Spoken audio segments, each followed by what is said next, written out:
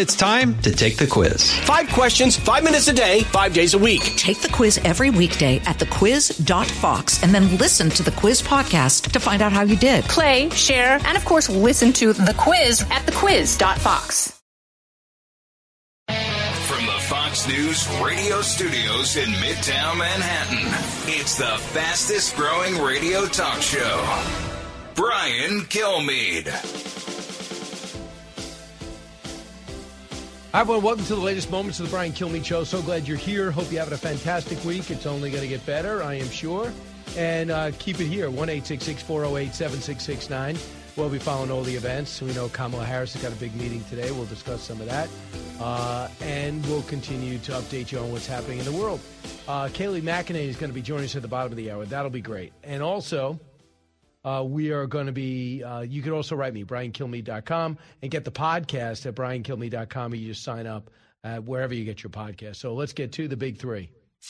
Now, with the stories you need to know, it's Brian's Big Three.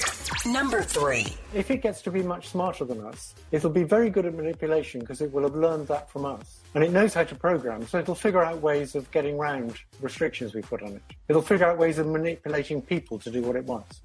Jeffrey Hinton talking, he's one of the founders and godfathers of AI, talking about the rise of it. Front and center for the Biden administration, Kamala Harris is tasked with leading a push with all the AI inventors and some other staffers on setting up guardrails for artificial intelligence. Does anyone feel optimistic that she can handle this latest task? Me neither. Number 2. New York and Chicago, they are self-declared sanctuary cities. So you would think they would be asking for me to be busing migrants to their cities. This is not a Texas problem. This is a United States problem. Greg Abbott weighing in, now talking about race, talking about illegal immigrants, help needed, and none is coming. That's the state of the ongoing calamity at our border. Cities are overwhelmed with illegal aliens. Border communities are crushed. Private border farms trampled. And there are cries of racism from one mayor to a governor of Texas. We have it all. Number 1. We have credible information that this possible criminal activity took place. I can't verify whether or not it's really criminal activity, but I do have faith in the whistleblowers. That is Chuck Grassley. Listen up. Long rumored, often accused. Now could there be proof of Joe Biden's family operation to change our foreign policy to fill Biden's pockets? Whistleblower comes forward. The FBI is subpoenaed for documents. Separately, Hunter Biden seems as though he's going to be charged for tax and or gun issues that have been plaguing the president's son for 4 years. So this is the news that came across yesterday. Everyone always says, Biden's out there trading on the family name. What's the actual business? What are they trading on? If Trump goes and wants to open up a business in Scotland, golf course. Saudi Arabia, hotel. Turkey, hotel. New York City, towers. Commercial real estate. So they have something to sell. You might not like it, affects foreign policy, I don't feel good, whatever you want. But for the Bidens, it's selling influence. But they go, what influence? Because he's no longer vice president. In between jobs, president, what influence did he have? Well, he's got a ton of influence. He's known these same people for 40 years making the laws. But nothing drew directly back to him in a way that everyone had to pay attention. Tony Bobulinski saying he was getting a certain percentage of deals that he was in on. We got it, but didn't seem to get traction. But now you have a whistleblower coming forward, some say a stunning development, to the House Oversight Committee. They issued a subpoena on Wednesday for an FBI file that a whistleblower said links President Biden to a criminal scheme involving money for policy decisions. Man, that would be unprecedentedly evil. The tip is a potential breakthrough for investigators looking into Joe Biden's increasing role in the family enterprise, in the businesses. Now, the New York Post speculates on businesses that we know about, thanks to the laptop. Could he have a link? Could this whistleblower have a link to Mexico, where we know the president had breakfast with Carlos Slim and one of the associates of Hunter Biden, Jeff Cooper? Carlos Slim, one of the richest men in the world, from Mexico. In Russia, the Moscow mayor has a relationship with Devin Archer as well as Hunter Biden. They met at Lake Como over in April. Could they have done a deal back in 2014? Could this be something that was reignited? Romanian businessman Gabriel Papavicu, in early 2015, they helped him. Hunter Biden was his lawyer, helped him challenge a corruption conviction. What do they want in return? Well, it turns out on the calendar, Hunter Biden, second son, you'll have breakfast with my dad before you return, November 15, 2016. Did that the deal that Hunter's doing? What about China? You know about him flying with Air Force Two. You know about the CEFC energy company linked directly to the government. Now, Ian Sams, the White House spokesperson for oversight and investigation, says for 5 years, Republicans in Congress have been lobbying unfounded, unproven, politically motivated attacks against the president and his family without offering evidence for their claims. Well, that thing could have changed. Here's more from Grassley, cut 2. What kind of criminal scheme did Joe Biden supposedly participate in? All I can answer to you is that that from the credible whistleblower, we get this information. The document exists, and we'll have to get the document to be able to answer your question. We haven't gotten it yet. Now, will the FBI give it? They have to give it, right? Subpoena. What's the big deal? If it's corruption with the president of the United States, got to give it up. What do you mean you're going to hold on to it? Now, if this was the previous president, it would have been leaked already by the FBI itself. According to a source within the FBI, there's a document out there that proves that the Trump family was linked to some type of international scheme that affects policy. Believe me, we would have heard it. Now, I keep telling you about the double standard. You hear about it, but when it's so egregious, I just want to point it out. Here's more from Grassley, cut 3. Do you believe that the subpoena will also ultimately be successful and Chairman Comer will be able to obtain this document? What level of confidence do you have? It'll be successful unless the White House classifies this document. And they better not, because I know it's a non-classified document. But they could keep me from getting it by classifying it. How evil would that be? You classify it rather than give it up after it's requested? Is that allowed?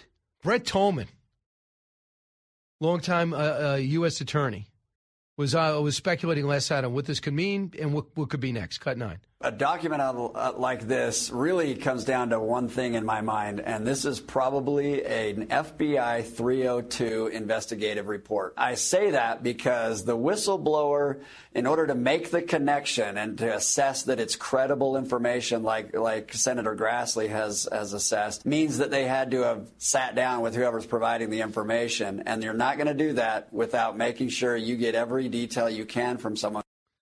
So we'll see. We'll get the analysis. I'll be talking about that with Kayleigh McEnany. We'll see how this moves forward. I don't want a witch hunt. I would not be prescribing this a witch hunt. Remember, the Whitewater thing became such a distraction. They stumble onto the Monica Lewinsky thing.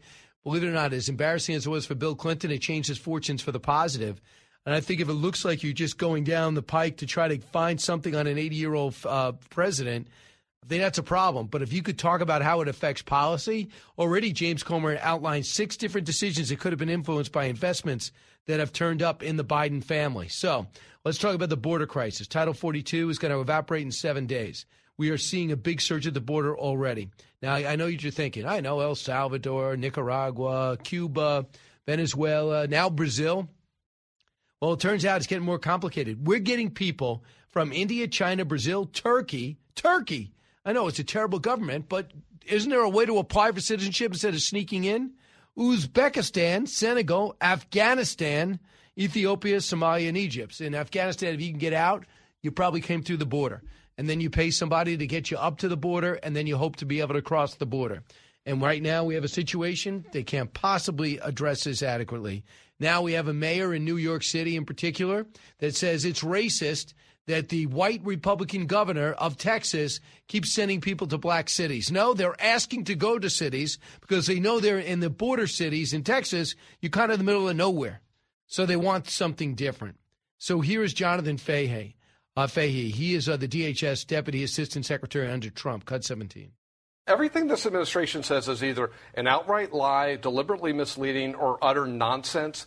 And, and what the press secretary says is typically just utter nonsense on this. Of course, it's not down. We're going to be looking at hundreds of thousands of people per month coming across with no plan to deal with them, no plan to deal with the expenses. And you see what's going on in New York right now. This is not just a border problem. This is a resource problem for every community where the illegal immigrants land. And there is no plan to deal with it. And I don't see anything changing, at least in the next 2 years. All right, we're going to take a short time out because the numbers are pretty staggering. Listen to this. Over the last 10 days, 7,700 arrests per day. 7,700. Title 42 ends 7 days. 700% increase over normal days during the Obama and Trump administration. We've just begun to accept it. I don't.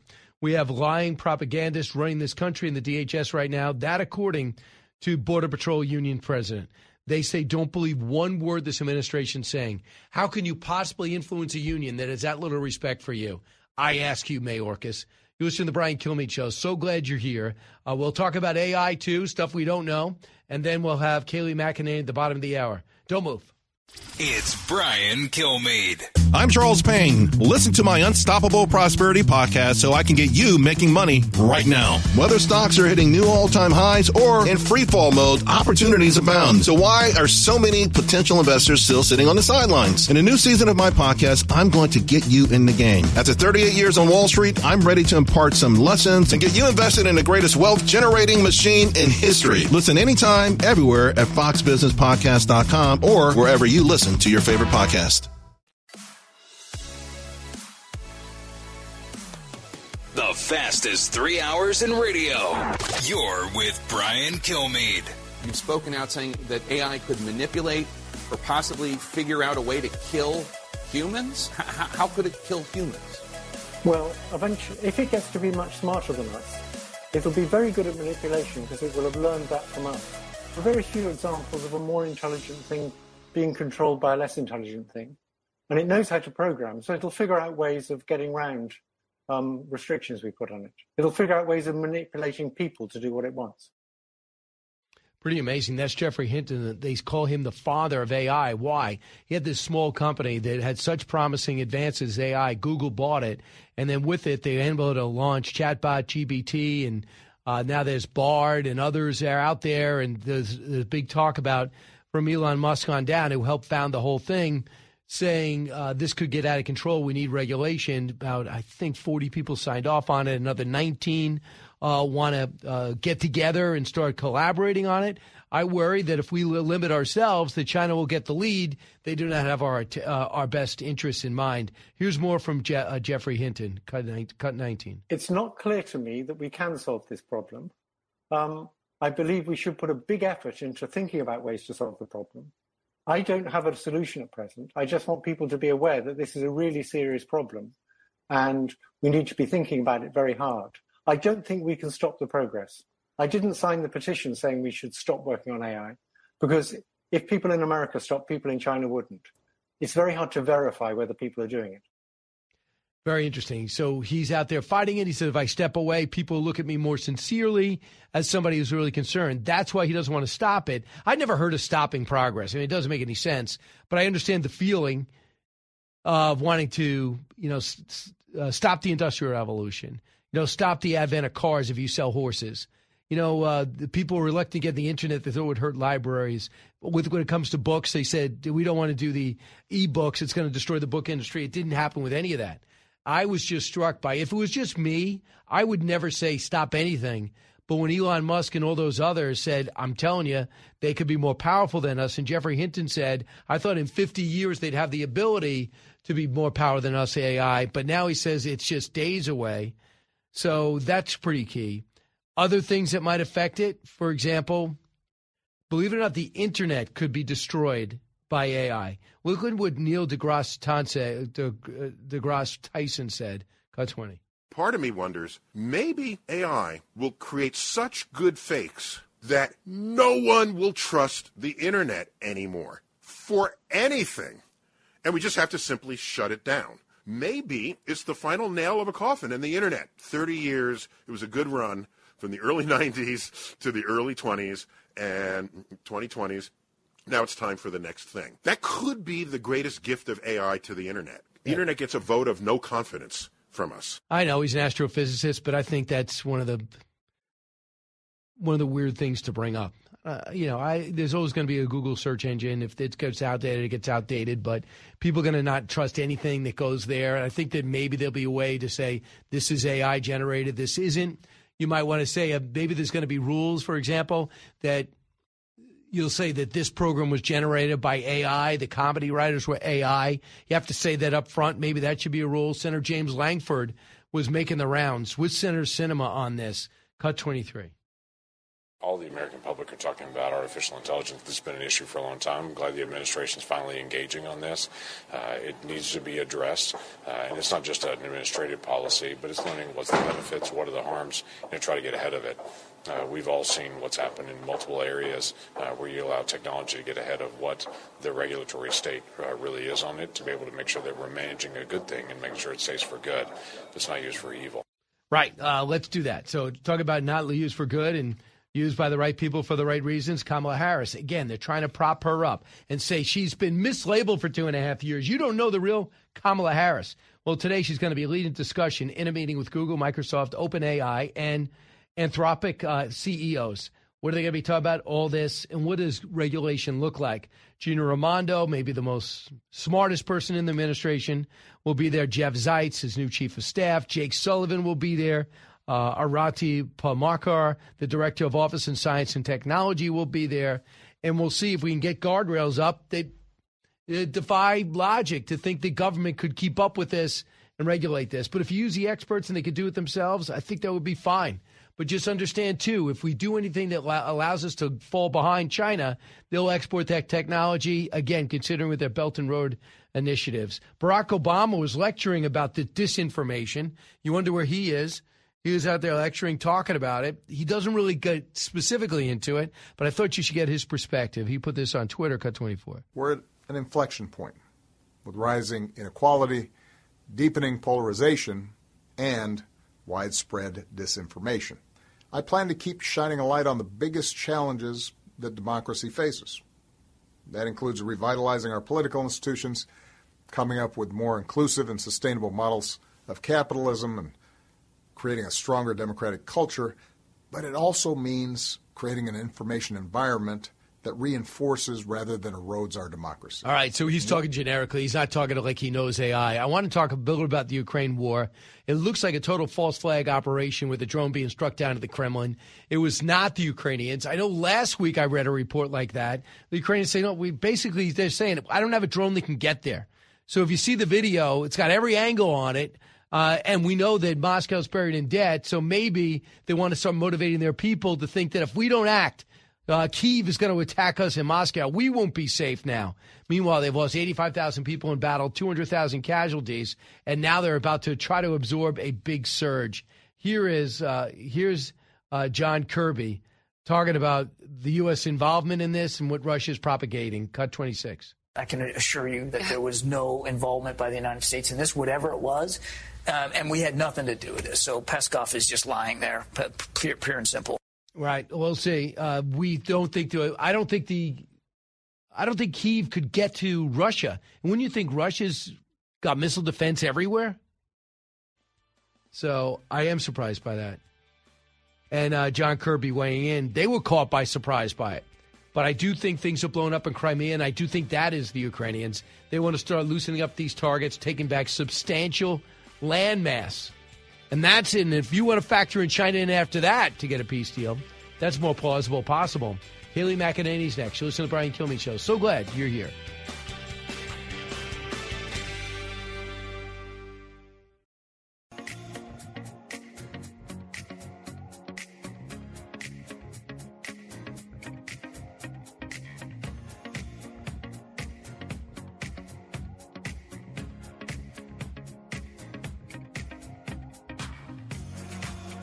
the talk show that's getting you talking.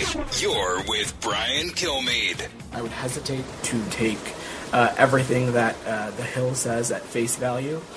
There has been a clear track record in many instances of transcripts being intentionally taken out of context, being intentionally misrepresented, and so we don't know what exactly the intent or what's going on here. But as I said, we've seen the inquiry and we will review it appropriately. So that's Vedant Patel of the State Department. He's a State Department spokesperson responding to, I believe, the request for, which is going to be a subpoena eventually, I think, for the Secretary of State to come in and try to explain himself when he said there was no interaction between Hunter Biden and the Secretary Blinken when he was Deputy Secretary.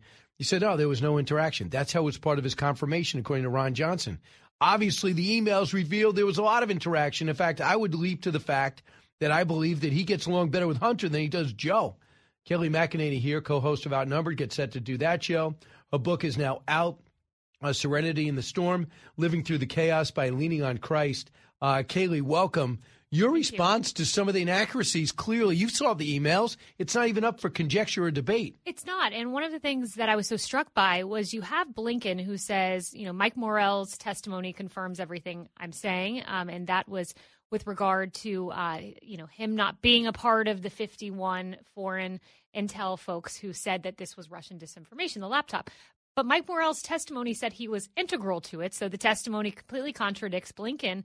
And then with regard to the emails, you're exactly right. There's emails from Hunter Biden to the wife of Blinken saying, hey, what's Blinken's private email? And then there were multiple email correspondences. That's what we know of. So there is more here. And this cannot be written off as just nothing to see here because there are facts, hard facts that contradict the platitudes coming from the State Department. And what you're referring to is Benjamin Hall asked the question, Anthony Blinken, about Mike Morell saying that you were the one behind who helped round up the 51 intel experts that called the laptop Russian disinformation. He goes, no, that's not what his testimony is. Right. So you got to turn around and go, yes, it is. And then Mike Morell, I've not seen him. He doesn't have a CBS contract anymore. But Mike Morell was all over the Libya situation. He was the disinformation there about the attacks. So he has respect in the Bush world. Mm-hmm. He used to brief George W. Bush in the most perilous times after the 9/11 attacks. And then he stayed and briefed Obama. So he's been on our show a lot. I like having him on, but it is a complex situation that he's weaving. And when asked about it, he said, well, I wanted to see Joe Biden win. Really? You'd put your reputation on the line to make sure Joe Biden, and by the way, he didn't get a job out of it. Right. All 51 of these guys. I mean, they were essentially Biden surrogates. And you expect that among maybe media personalities or political appointees who've worked in the West Wing who are political in nature. But you don't expect that, to your point, among credible intel officials who have respect across both sides of the aisle. So it's really astonishing when you look back. And all 51, to your point, signed up despite the reputational damage that would come, the facts that would come out later. They just signed their name to support a Joe Biden presidency. Instead of really looking into it, and you would think CIA guys like Leon Panetta, 70-something years old, all you have to do is pick up the phone and say, hey, Joe, is this your son's laptop? Because I'm about to sign off on this. I'll just stay out of it. Right. But don't let me ruin my reputation. I was chief of staff, CIA director, secretary of defense. I mean, come on. I want you to win, but I can't do that. Like Dan Hoffman said, why would I sign this? I don't know anything about it. Exactly. Walked away from it. Exactly. And this laptop, I mean, it has hundreds and hundreds of pictures of Hunter Biden, emails between Hunter Biden and his father, among others. So that would cause just a common sense individual like myself to pause and say, hey, this is likely Hunter Biden's laptop. Like, what did they all believe? That this was a Russia AI generated deep fake that was full of pictures of Hunter Biden? I mean, it defies reality to think that they just signed on and truly believe this was disinformation. So when the girl has his kid, when the woman who used to be a stripper has his kid, she's now 4. Her name is Navy Joan. He goes, I don't really remember. I don't remember if. And then when asked about, is that your laptop on a book tour? He has a book tour. Knowing that he goes, I don't really remember. It's my laptop. Don't remember. He's almost taunting us. Yeah. He's taunting us with, you can't touch me. So why are you even trying? who doesn't remember conceiving a child? I mean, it's right. really something. And he gets away with this. And he's forced to take a paternity test. And it turns out that, yes. It's his kid. Yes, it is his child, that poor 4-year-old girl. But that case, I mean, really interesting. There's been so many redactions of Hunter Biden's financial records. And if this judge can force transparency and wipe away some of the redactions, who knows the connection that it may have to the broader interest in Hunter Biden's business dealings. Kayleigh McEnany, our guest. Kayleigh, did you have this story about the whistleblower coming forward about possibly the president using business, having his businesses affect policy? Was that on for Outnumbered? Was that out? Yes. It was not on for Outnumbered yesterday. We are doing it today. It broke, I think, later in the day, and the New York Post had some additional details. But it's something, I pause here because the allegation is so stunning that there's this document that outlines a direct connection between Joe Biden delivering a policy decision in exchange for cash. I don't know why it would be outlined in a public document. The document, the FD, I forget the numbers at the end, but it's an FBI document that when you receive confidential information, it's a way to memorialize that information in an official form. So, it's easy to be hyped up about it now, but until I see the document, I'm kind of hesitant. I hope it's not being overblown. Right, but the one thing that gives you credibility is Senator Grassley. I want people to hear. I mean, here he is, cut one.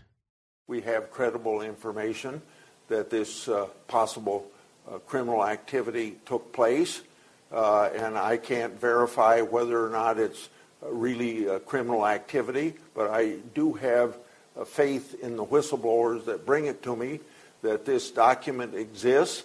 We have a rough idea of what's in the document, and I just want to do what congressional oversight responsibilities I have to see what the FBI's and the DOJ's done to follow up on it. See, I don't know why people are doubting that the FBI will give up this document because the FBI has to, I thought, but they said they're not going to.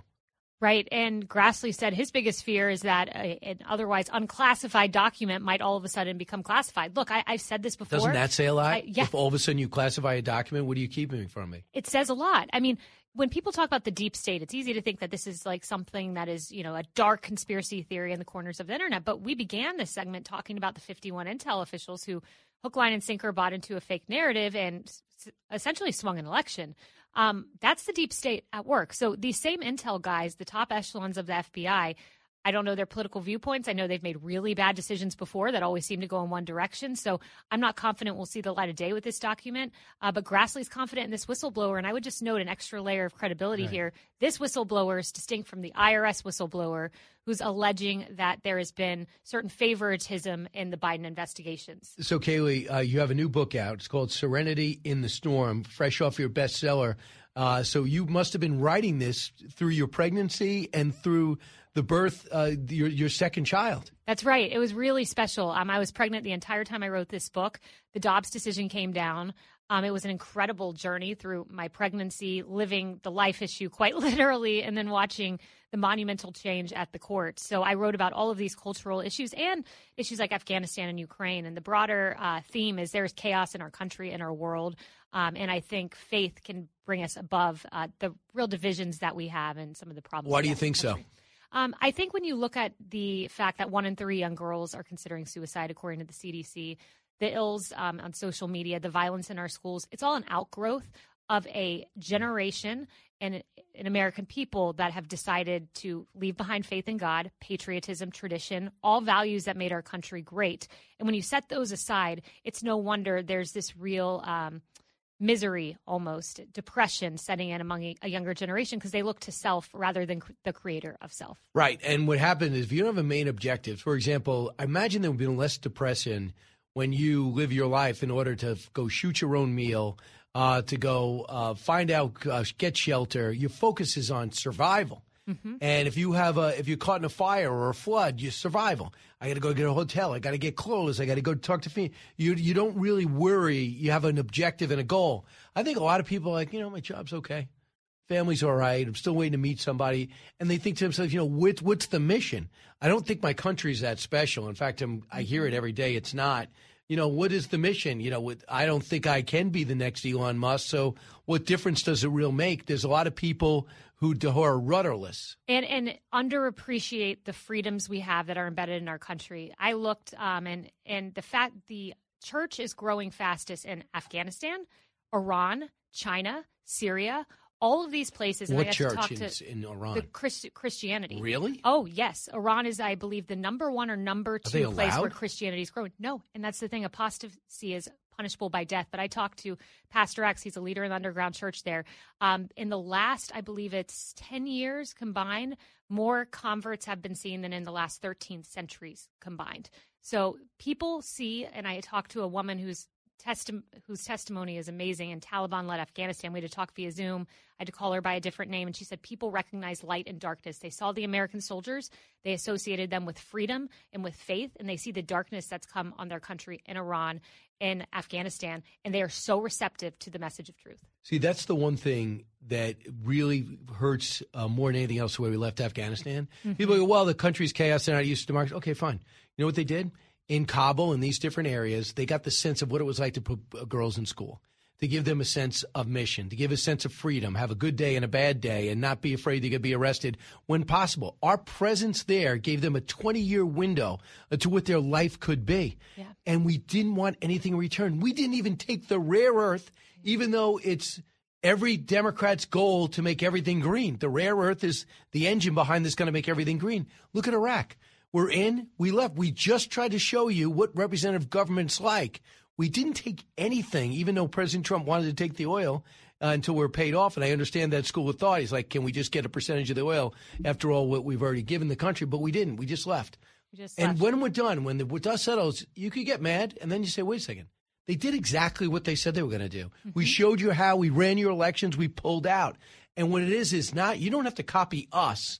But is it if every human's goal is to be free to find out what you can be in your life, this is the only government that's going to let that happen. Yet 2,448 service members is what we lost in Afghanistan, and their sacrifice was not in vain. The way we left was dishonorable. It was horrible. And not worthy of the people that fought there. Not worthy of the people that fought there. Joe Biden had ample warning from the intel community, ample warning from his generals that this would collapse, and yet he did it anyway because he wanted a photo op on September 11th and a headline saying, out of America's longest war. And it was a tragedy. How do you feel when he says the Trump administration left me no choice? False. I've talked to several of my former colleagues. They said that there would be a small stay-behind force of special ops guys taking all the equipment out, not pulling the military out before the civilians. There was a plan. Conditions-based. Conditions-based withdrawal that was thrown into the trash can by Joe Biden, who wanted a photo op. But the sacrifice of those soldiers, it was not in vain. Because I can tell you, a lot of the people there now recognize the difference between light and darkness, and I do think it's changed many lives in Afghanistan. For somebody who's always so upbeat and positive, you've had a lot of turmoil. That job as press secretary was unbelievably combative. It was. And then when you were at CNN, every time you were on, there was a brawl, right? They did not want to hear what you had to say. That was almost worse because at least at the podium, I had a microphone that was loud and I could, rise above the noise. But at CNN, you had like 8 microphones of leftists screaming at you and you could get like 5 words in edgewise. So how do you convey a message in 5 words? That was the challenge at CNN. So now you have a situation where the president of the United States is going to go on CNN for a town hall. And now if this was 2015, I'd say it would be interesting. Yeah. But from 2016 to 2021, they don't let him finish a sentence. They call everything a lie. They set up and make sure that all these so-called town hallers hate him. Do you think this is going to be different for him? I don't think it will be fair. I don't trust CNN, to your point, stacking town halls, stacking audiences. They have an agenda. They can't afford to lose him, though. They can't afford to lose him. And look, the president, good for him for saying, look, I want to put my message out there as broadly as I can, reach communities that might not otherwise hear my message. Yes, but I just worry this will be a setup. Past is prologue, right? And the past of CNN and their treatment of Republican candidates has not been particularly fair or, just in any way. In any way. Unless you're a Republican that wants to criticize Trump, you're not going to get any time. Larry Hogan could get a fair town hall there. Absolutely. Yeah, so can Mitt Romney. Mitt Romney could do 6 hours. Yes. Absolutely. And for you in particular, I've got to find this intramural battle between Republicans fascinating. Do you look for DeSantis to get in and close that gap? What do you think's going to happen? The gap's going to close. I'm confident of that. Just anecdotally, going around the country, I've been everywhere. I've been in so many states in the last 2.5 years. There are a lot of people who recognize Florida as the model for freedom. So he's going to get in. I do think the gaps will close. I do think, and I could be wrong here, President Trump does show up at the debate. And I think everything's going to depend on that Fox News debate and the debates thereafter. That's where we'll see real movement in the polls, because it takes big events to really shake up the polls. The Trump indictment certainly did. DeSantis entering the race, I think, will. And then those debate moments. And then it's a state-by-state race. Right. National polling is quite literally meaningless. It's Iowa, it's New Hampshire, it's South Carolina, as you know. And I've always liked Nikki Haley, and there's very few people in the world I respect more than Tim Scott. Yeah. And Mike Pence Agreed. is a quality human being Yes, with he great is. experience. So I think it's going to be quality on the stage. I think it's worthy of America. I don't know what's happening on the left because they're refusing to challenge somebody that clearly needs to be challenged. Yeah, and look, I know Fox News will give a fair debate. I'm certain of that. They did in 2016. I do hope the RNC and Ronna McDaniel are looking very closely at which outlets they will allow subject the candidates to questions, because a CNN debate, their one goal will be mudslinging. CNBC was not much better. Nope, not much better. Kayla, congratulations on the book. It's so important. It's out there. Serenity in the Dream, Living Through the Chaos by Leaning on Christ. Congratulations, Kaylee. Thank you so much, Brian. See you on Outnumbered in a few All hours. right, noon. Back in a moment. Diving deep into today's top stories, it's Brian Kilmeade. He's so busy, he'll make your head spin. It's Brian Kilmeade. I think it's still possible. I think, the case of avoiding a recession is, in my view, more likely than that of having a recession. But it's not that the case of having a recession is. I don't rule that out either. It's possible that we will have what I hope would be a mild recession. That is Jerome Powell. And Jerome Powell raised rates for the 10th straight time. And it affects all of us. And they say that's the only way to slow the economy, to get us to stop shopping, stop buying houses, stop renting real estate, commercial real estate, stop going on vacation, because our economy gets too hot. And if our economy is too hot, it's going to make inflation go too high. So it is still at 5-6%. It was at 8%. President wants credit for decreasing at 40%. That's unbelievable to me. Hopefully you're not falling for that. He jacks up inflation intentionally or not. And then when he gets it down half to where it was, he wants credit for getting it down 40%. Nuts. I'm extremely worried about the economy. People keep pointing to the job numbers. You know what I point to? How many in the workforce are actually working? And right now it's at 62 point something percent. We need that around 68, 70%. The people that can work are working to get out there, because there are 10 million open jobs right now. What is the disconnect? Is it a skill situation, or is it a situation where you have so much money because we printed so much and gave so much away, there's no urgency to get out there? I mean, we all grew up in an environment where if you didn't work, you don't have any money. That's what we need to get back to again.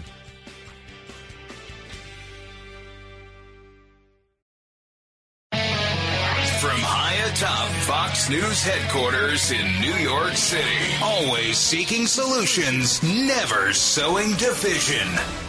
It's Brian Kilmeade.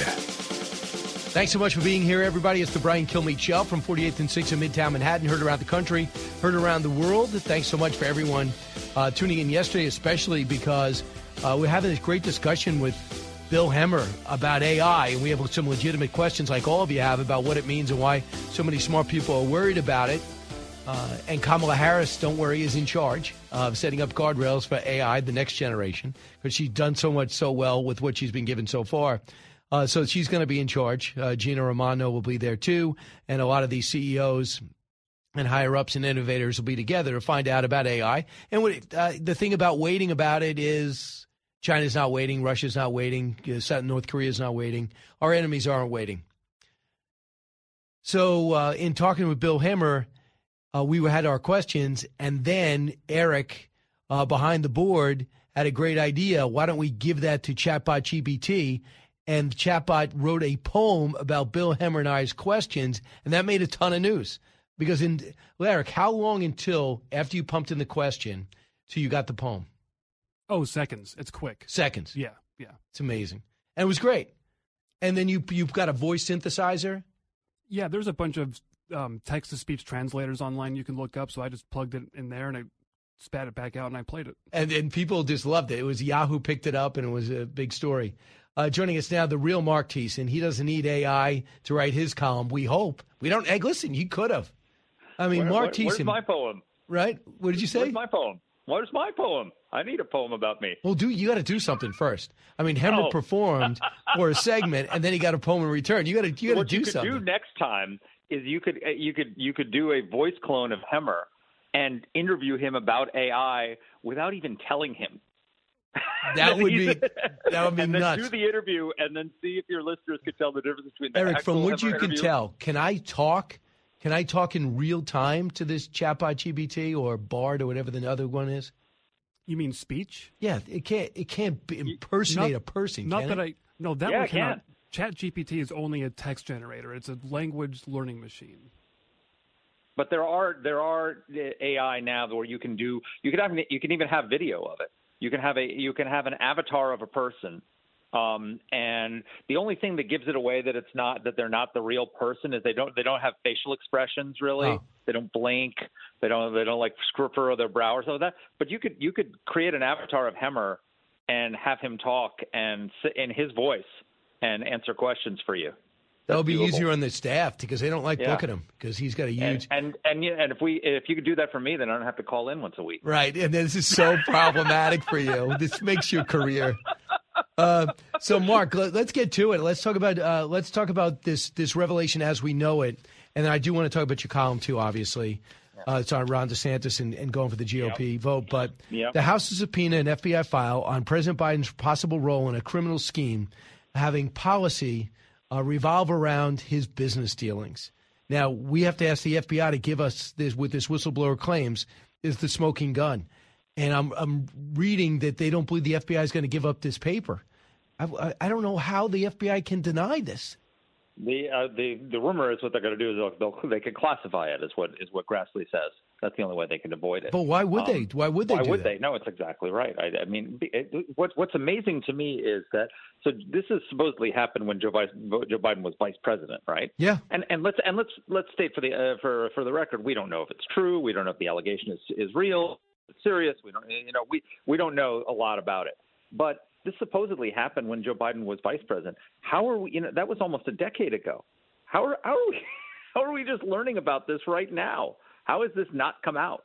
I mean, if there was something like this about Trump, you don't think that this would have been all over the news? This would have been leaked like ages ago. And the other thing is, this is a whistleblower coming to Grassley. So Grassley is famous for his support. First of all, the reason to take it seriously is because Grassley's taking it seriously, because he is not partisan. He is not, he is a well-known champion of whistleblowers.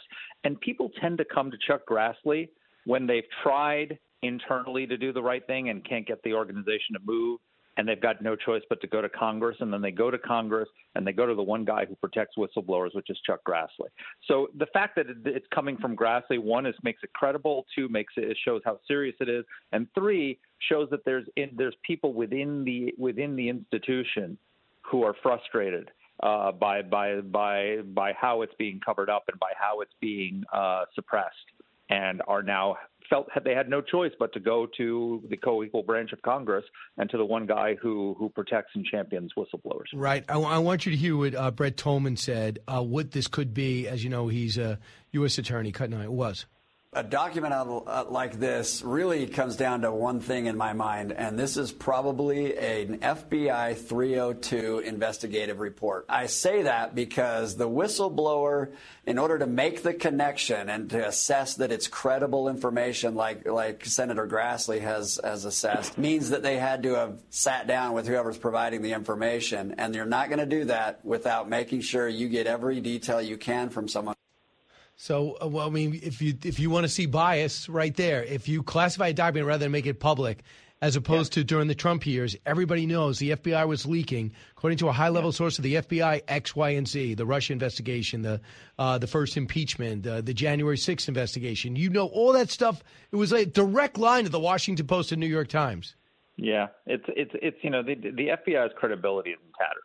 I mean, if you look at the polls, people don't trust the FBI. People believe that there's full-out politics in their investigation, and this administration has got to really, because this is not, of course, should not be decided in the White House. It should be decided in the Justice Department. The Justice Department has to decide whether are we really going to go and try and totally tank the credibility of the FBI. So when Donald Trump goes out and says something like, we need to defund the FBI, most people say, good Lord, that's ridiculous, right? But more and more stuff like this comes out, and people start taking that, not defunding, but they just start, the credibility of the organization and there's more calls for restructuring and all the rest of it. So I think they need to be transparent now that this has come out. And if they're not, then people are going to just, this whole, the whole idea that there's a deep state out there that is trying to tank conservatives just gains more and more credibility the more they cover up. So it looks like Ron DeSantis, if you watch some of the Super PAC ads, no doubt about it, he's getting in. And it looks like he's going to announce an exploratory committee within 2 weeks, and then he's probably going to get in June. Will it be too late? I know you're right today that what DeSantis has done. You don't worry if you're DeSantis that you're down by about 36 points on the last CBS poll. No, and first of all, he hasn't even declared his candidacy. He hasn't even started campaigning. What has Ron DeSantis been doing for the last 6 months primarily? Working. He's been passing like a juggernaut of conservative reform. Let me just give you a list of what Ron DeSantis has done in Florida since he won re-election by 20 points. He's passed the most comprehensive school choice law in the country. He protected the Second Amendment rights of Florida citizens with constitutional carry legislation, signed a law cracking down on trial lawyers, protecting Floridians from left-wing bail reform. He passed a law reducing the number of jurors needed to impose capital punishment and made child rape eligible for capital punishment. He signed legislation barring ESG investing of state assets, enacted laws to prohibit abortion after the heartbeat is detectable, and also to expand support for parents and parenting. And he's taking on Disney's crony capitalism. I mean, this is just in a few months. So while everybody's out there, saying, oh, Ron DeSantis isn't, focused on the presidential campaign. No, what he's doing is he's focused on delivering victory after victory after victory for conservatives on fundamental policy issues that we care about. And so he's going to now turn around after this legislative session is done and say, hey, do you want me to do the same thing in Washington? Imagine if I win in November 2024, by this time in the spring of 2025, the list of things that we could have done. And I'm going to do that for you. And I've proven it because I've done it. So I just think that this hasn't even started yet. And if he falls, the field is shaping up nicely because some people are deciding, look, I don't see a path to victory. In the olden days, they might have just gotten in anyway and see if they can use it to raise their profile, but they're not. So it's a limited number of candidates. We're going to find the Republicans who don't want Trump to be the nominee need to settle on one nominee to compete with, no one candidate to compete against him. And they've got about 6 months to do it. And then we'll see what happens. Well, you remember, Mark, I don't have to tell you, but our audience might have forgotten that after South Carolina, there was a massive dropout from Mayor Pete to Klobuchar to Elizabeth Warren. They basically said, listen, you can't win. We need you to leave. And they left. Everybody really left after that. Well, because the Democrats play team sports, and Republicans don't. That's the big problem. But here's the other thing: is that everyone seems to think that Trump is so insurmountable. CBS poll this week came out. 24% of Republicans say they will only consider Trump as the GOP nominee. 49% say they're considering both Trump and other candidates. And then another 27% they're saying they're not considering Trump at all. What that means is 76% of the GOP electorate is gettable. There's a segment that just is not considering Trump, and then among the people who say they support Trump, more than half of those people are soft supporters who could be convinced to go with somebody else. And, this thing is a jump ball. Mark Thiessen with us. Mark, couple of things. I'm really impressed with Trump's team. They keep their heads down. They're not looking to do a bunch of surrogate interviews. They're contacting all the states. They're staying in contact. The ads are solid. And the president has been keeping his powder dry. He's not doing 100 interviews. He's not contradicting himself. He is sitting back. He's letting this horrible trial play out, this rape trial. Joe Tacopina seems like he's doing a terrible job, to be honest. But it's going to come and it's going to go. oh, he's going to win or he's going to lose. He's keeping his profile down. They told him not to do Truth Social. He hasn't. And I think that his team understands that Ron DeSantis is the number one threat, and they're attacking, but it's not necessarily coming from him. And if he was able to get a fair deal on these other town halls, those are the types of things you do if you want to change the outcome of your last election. Yeah, I mean, well, look, we've been waiting for 6 years for Trump to show he can be disciplined. So maybe he is finally. Well, I don't know. I'm skeptical. He hasn't been very disciplined. I know, the thing is about you, he really respects you, and he'll reach out to you. I respect him. But here's the thing: I am not a never Trumper. I've never been a never Trumper. My problem is with Donald Trump is I don't think he can win, and I think that's the argument that could cost him the nomination. It's not going after him like Chris Christie is saying, oh, he didn't deliver on school choice and he didn't deliver, he didn't build the border wall. Everybody looks at this. Of course, the Democrats stopped the border wall. He didn't repeal Obamacare. Well, yeah, John McCain. I mean, no one's going to buy that. He was a great president. The problem is with Trump is that and what we saw in the 2020 election and the 2022 midterms is he's irreparably alienated swing voters, and Republican primary voters are not going to decide the next election. Right. Their support is important, but you have to be able to win over swing voters. And what DeSantis did in Florida that Trump didn't do in the White House is he won over people who didn't support him the first time. He made their lives better, and then he asked for their vote. And Donald Trump made people's lives better, but instead of winning over their votes, he drove them away, to the point that people who said they thought they were better off now than they were 4 years ago, right before the 2020 election, still didn't vote for Trump. And everything you said is correct, Mark. And everything after the election has solidified that decision. And so I don't know that that's fixable at this point. But do you know everything? But do you know everything you said is correct? But the only thing that I would say is if there was no pandemic, that once in a 3-generation pandemic, that's the last one was 9, he wins 4 more years. And despite all the media being all against him. If he had won the election, then there would have been no January 6th. Exactly. So, there's a lot of what ifs. But you're 100% right. He was cruising to re-election, especially after that first impeachment, which was such a debacle. People thought that was political. They were behind him. He was making, the Mueller report was a disgrace. So, I have no hostility towards Donald Trump. I think he was one of the greatest conservative presidents of my lifetime, but he can't win. And so the question becomes, do you care more about avenging Trump or do you care more about defeating Biden? And if Biden wins, the risks are so high, because if Biden wins another term, look, he's going to be 86 by the time he leaves. If you just look at the actuarial tables, you know what the odds are for an American of surviving to 85? 46%. So that means we got about a 60% chance that Kamala Harris becomes the president of the United States. Are you willing to risk that? Are you willing to risk? These are very good ads. I mean, that's a very good point. And I will say this: this is to the Trump people. When you attack Kayleigh McEnany as anti-Trump, when you start vilifying her because you used to work with him and saying things, you have really lost your way, and you're being absolutely a knucklehead. And when I see all these people going after other people who are, I guess, MAGA supporters, because they might say, that Nikki Haley made a lot of sense in that speech, or the Disney, I like what DeSantis did on Disney. I think Trump's wrong on that. Next thing you know, it is total chaos. And Kayleigh McEnany, when you make Kayleigh McEnany the enemy and you're a Trump supporter, you really have to get an adjustment and go see a therapist. Oh, yeah, it's out there. And it's amazing to me. How even Joe Rogan pointed out she was the best press secretary he's ever seen. Yeah, since Dana Perino. Oh, yeah, sorry about that. But that was a totally different time. I'm so glad Dana's not listening to the radio now. She's on television. I'm going to deny I said that. And if you see Ari Fleischer, you never did my show. You don't even know I'm on the air. There you go. Mark, thanks so much. Great column. He's wrote a column today. DeSantis made himself a conservative juggernaut. What has Trump done? A lot of great facts in that. Mark, thank you.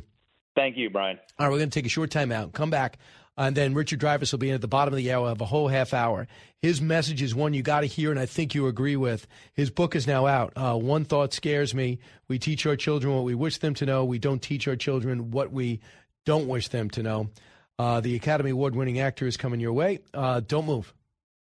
Learning something new every day on the Brian Kilmeade Show.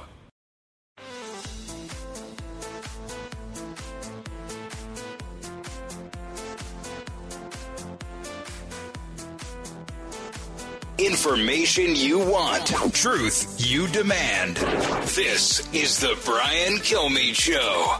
His book is called One Thought Scares Me. He's one of the most famous actors of our generation, and I include myself in that. Richard Dreyfuss is here. Richard, this will be a short segment. We've got a whole half hour. Then we're going to talk on TV. But thanks so much for coming in. Thank you. Thank you. Your mission right now for our audience is going to be what? What do you want to get across to them? Well, on a personal level, I would say everyone who thinks that I'm a liberal should hear that I am not a liberal. I am a libo, conservo, rado, middle of the roado, just like most of you. You just haven't given it any thought lately. And guess what? You're very pro-American. I know am. we're not perfect, but you love the country you're in, and you're, like me, concerned that a lot of people here don't appreciate it. Right, right. Of both sides, there is not one villain. There's a mindset that creates villainy. And people should understand this. You answer this question, which you put out there. What happens to the world if there's no America? Right. There is no substitute. When America fails, and it will fail, what then? Right. We got to make sure it doesn't. All right. Right. So listen. So Richard, we brought him in early just to say hello, and this way when we come back, we have the whole half hour to talk about your illustrious career, your new book, and your mission. It's the same mission of our audience. I'll let people know how special it is to be here. You hit lotto when you got here, but you have to show your appreciation and work to keep it here.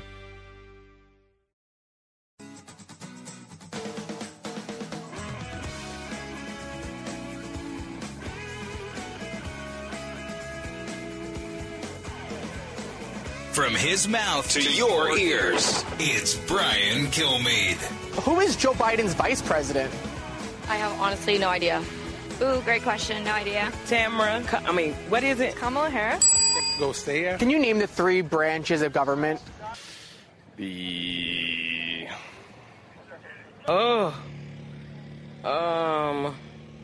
Republican, Democrat, and then I think moderate. Legislative, judicial, and consecutive. I don't know.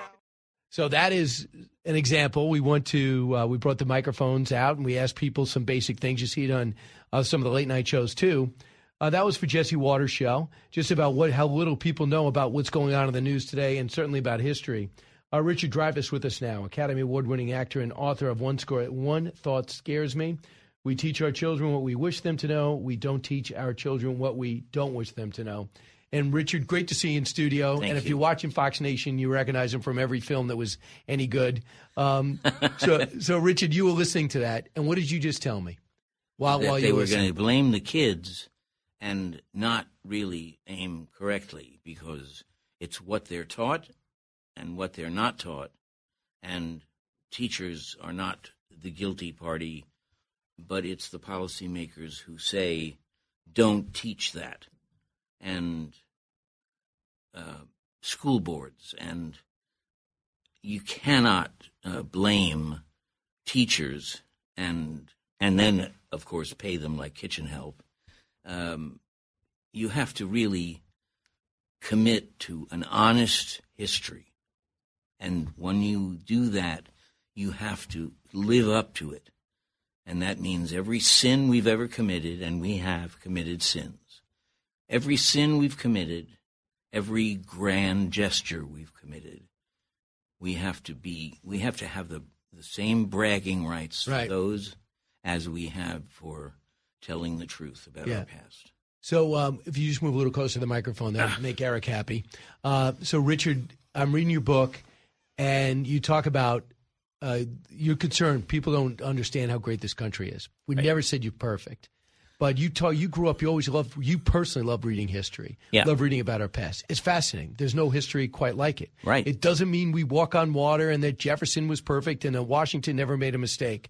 but the world is a better place because America exists. Yes. And you're concerned, like I am, that people might not realize that live here. Well, you had one day I was watching Denise D'Souza on Mike Huckabee, and he was saying that he had written a book called America, What the World Would Be Like Without Us. And I got up, went to the bookstore, bought the book, came back home, read the book, and then went grumpy because in his book he didn't answer his title. He had named it, but he didn't get anywhere near answering it. So they called me that day, Mike, and said, "You want to come down and be on the show?" And I said, yes. And I walked in, and there was a D'Souza, and he said, "What did you think?" And I said, "I'm very confused and frustrated because you had an incredibly provocative title, and I want to see that world because I think that would be an incredible history class. What would the world be like without us?" Wow. But you didn't. All you did was say how great we were. You didn't compare it. But, yeah, I think if Dinesh D'Souza, I think in a way he's saying, look at how we changed the world by our existence, how many democracies had come from there, giving people a say in their government. But you see, they don't know that there was a change, so that wasn't the thoughtful conclusion of their thinking. He didn't compare it to anything. He just described how great we were. And if he had compared it to any country, whether it was England or Russia or China or whoever, that would have been of some value. Gotcha. So what do you want to get across to our listeners right now?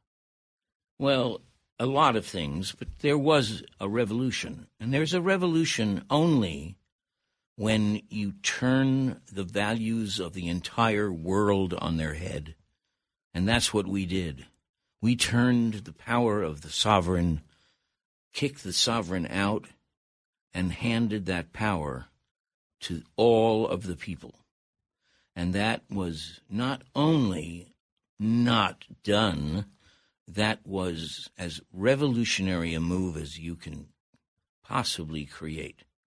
And we risked the nation on that idea that we could confidently educate our poorest and educate our most enslaved, and they would be smart enough to run the country or to create art or to create this or that. And they were out to create intellectual resource pools and know that the people swimming around in those pools were all going to be smart enough to be president or senator or something, and they weren't ever educated that well. And I would say they tried to and gave it a good shot for a long time. And then after World War II, they said, I don't think it's good to risk our children on this anymore, and they threw it away. Who's they? Educators and politicians. And you write in your book that after World War II, it's our zenith. You know, we freed the world, we beat the bad guys, we led the world, and we rebuilt the places that we blew up. That's right. With the Marshall Plan. And we didn't brag about it. We did it. We did good things, not talked about them. And all over the world, people admired us for all the right reasons. And before you could blink, they had removed civics, the study of the Constitution, the study of the Bill of Rights, the birth tale of America. These things had always been taught. And now they were not, they didn't disappear. They were turned over to social studies, which is one floor up and in the back of the building. Yeah. And they were turned from actual events in our history to a gentle panorama as a description of our way of life. And I remember one politician came out recently and said, America was never that great. And maybe contrast to a president that said, make America great again. But what I always think is, people think when you say a country is great, it's perfect. And you make clear in your first words in your book, you never said that. But I think what makes us great, these are my words, is that we try to be. That we try to make it better. We identify it. When party identifies, another party identifies, and we try to make it better. Was slavery right? Absolutely not. Do we fight a war to fix it? Yes. Is Jim Crow terrible? Absolutely. Is there black and white water fountains now in the South? People telling go to the back in the buses? No. We owned up to it. Riots in the streets. It wasn't pleasant. It wasn't pretty. But we fixed it. And we, again, are still this country that wants to be better and better. And you're concerned that we don't understand that. We don't want the same things we used to want. And I hope to God we relearn that ambition and relearn that goal. Because I have seen audiences acquire outrage on their faces when you describe what's happened. And they're outraged that their children are not getting what they should. Well, they come back with negative things about us. And I have seen those same parents have outrage disappear from their faces before they get to their car. And the commitment of making it work disappears. And what is that commitment? It's the commitment to the idea that Jefferson wrote that said that these people, we are the sovereign power in this country. We have the same power in collective as the monarch and the sovereign. Now, do we know that? Do we act on that? Or in some sick alchemic way, when we vote and we're voting some guy in, he thinks he's been made our boss. And he's not only not our boss, but somehow we've got to get across to him, if you don't listen to your constituency, if you don't listen to us who put you there, we will rip you out of that office so fast you would not blink. Right. And they are absolutely impervious to that because they know that we don't have the guts or the knowledge to do it. So also, Richard Dreyfuss, our guest, you recognize the voice, of course. If you're not watching Fox Nation, you're not seeing them. We're privileged to have him here. He's also got the Dreyfuss Civics Institute, a nonprofit, nonpartisan organization launched in 2008. It aims to revive the teaching of civics in American public education to empower future generations with the critical thinking skills they need to fulfill the vast potential of American citizenship. It's up to all our responsibilities to do it. Now, amongst us, Richard, there's been some great presidents along the way that we didn't know were great at the time. Like, look at Harry Truman. Name me a top 5 category when they rank presidents. He's not great or near great along the way. Right. The guy's a farmer. Right. With everything of Andrew Jackson, the big plus is this guy is a self-made success story. He was basically an orphan by 13.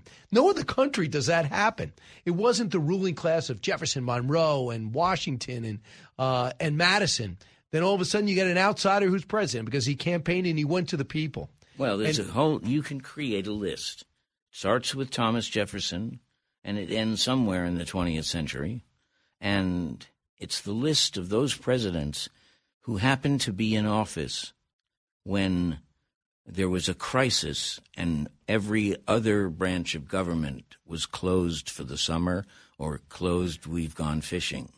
So that Thomas Jefferson had to create a navy to answer the Tripoli pirates, and Lincoln had to do what he did in order to respond to the Southern secession. So, and I think it's so important, too. Nobody would have predicted that Lincoln was going to amount to be this great leader. Right. Only in this country does it happen. And when you talk about Thomas Jefferson, this guy didn't want to get a platoon together to help fight a militia together to help fight the war. But he ends up telling Adams, I need this Navy, and we're going to have to tell the whole world we're willing to fight for our freedom, and had to send a message. Yep. An unlikely person, a great intellect. A guy who would have voted against that Navy in a second, and yet because he was president, he knew what he had to do. Right. And I'll bring you to another one that I think you could appreciate, and you brought up before the show, Sam Houston. Sam Houston is a guy that was not achieving much as a kid. His brothers were much more enterprising, joins the military, finds a mentor in Jackson, has some problems. He drank too much for a while, had a problem with his marriage. Governor would just leave and with the American Indians. But then at the right person at the right time, when the war's about to start in the South, he's like, we're not going to do well. We should not get into this war. And they said, hey, if you don't vote for this war as governor, you're out. And he's like, I quit. So he left rather than fight for the South in the breakup of a country. That's character. Yes, that's character. And we don't even think to include that in our little list of checks and boxes. And what do we care about? If we cared about character, we would not have had the last number of presidents. And I actually called Larry King one day. And I normally don't do this, but I called Larry and I said, I want to be on your show now. And he said, okay. And I went down there and I said, I'm not a partisan, and you know that. Hey, Rich, why don't you hold that story? We're going to take a short time out and come back. We have a few minutes on the other side. Richard Dreyfuss is here. His book is now out. You got to pick it up, especially if you're a parent. And it is One Thought Scares Me. We'll talk more about it when we return. Expanding your knowledge base. It's the Brian Kilmeade Show.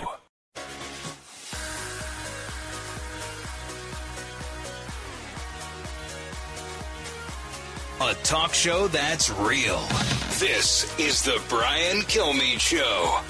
So when we left, Richard Dreyfuss, the Academy Award-winning actor who has a passion for this country, whose book is now out called One Thought Scares Me, was about to say why he called up Larry King and said, I'm coming down.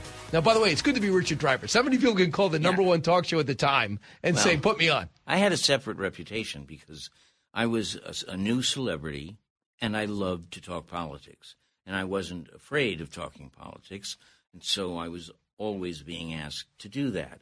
And there's a story about me and Dick and Rumsfeld that will curl your hair. Okay.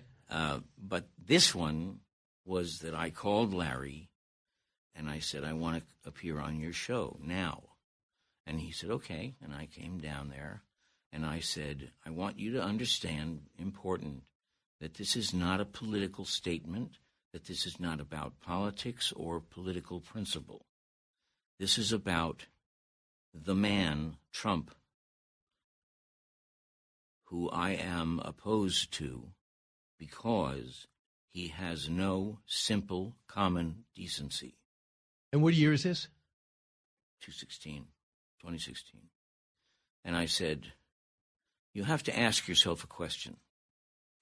If you're impressed by Donald Trump, imagine him calling you and saying that he's in love with your daughter and he wants to marry her. Right. Would you be willing to say yes to Donald Trump being your son-in-law? Not your president, your son-in-law. And I must say, I think America has more than enough morality in its back story to be able to stand up and say, never. Right. So you did not vote for Trump. That's pretty obvious. Yeah. Yeah. Yeah. Have you voted for a Republican? I have. Yeah. I have, and I would. I got no problem with that. As a matter of fact, I would say that had he not taken it, I would have called myself a compassionate conservative. And I come from the left. And that's pretty much what George W. Bush ran on. Yeah, and I would have used that phrase, but he had used it first. And so I could not do that. But I'm against all of those phrases, all of those descriptions.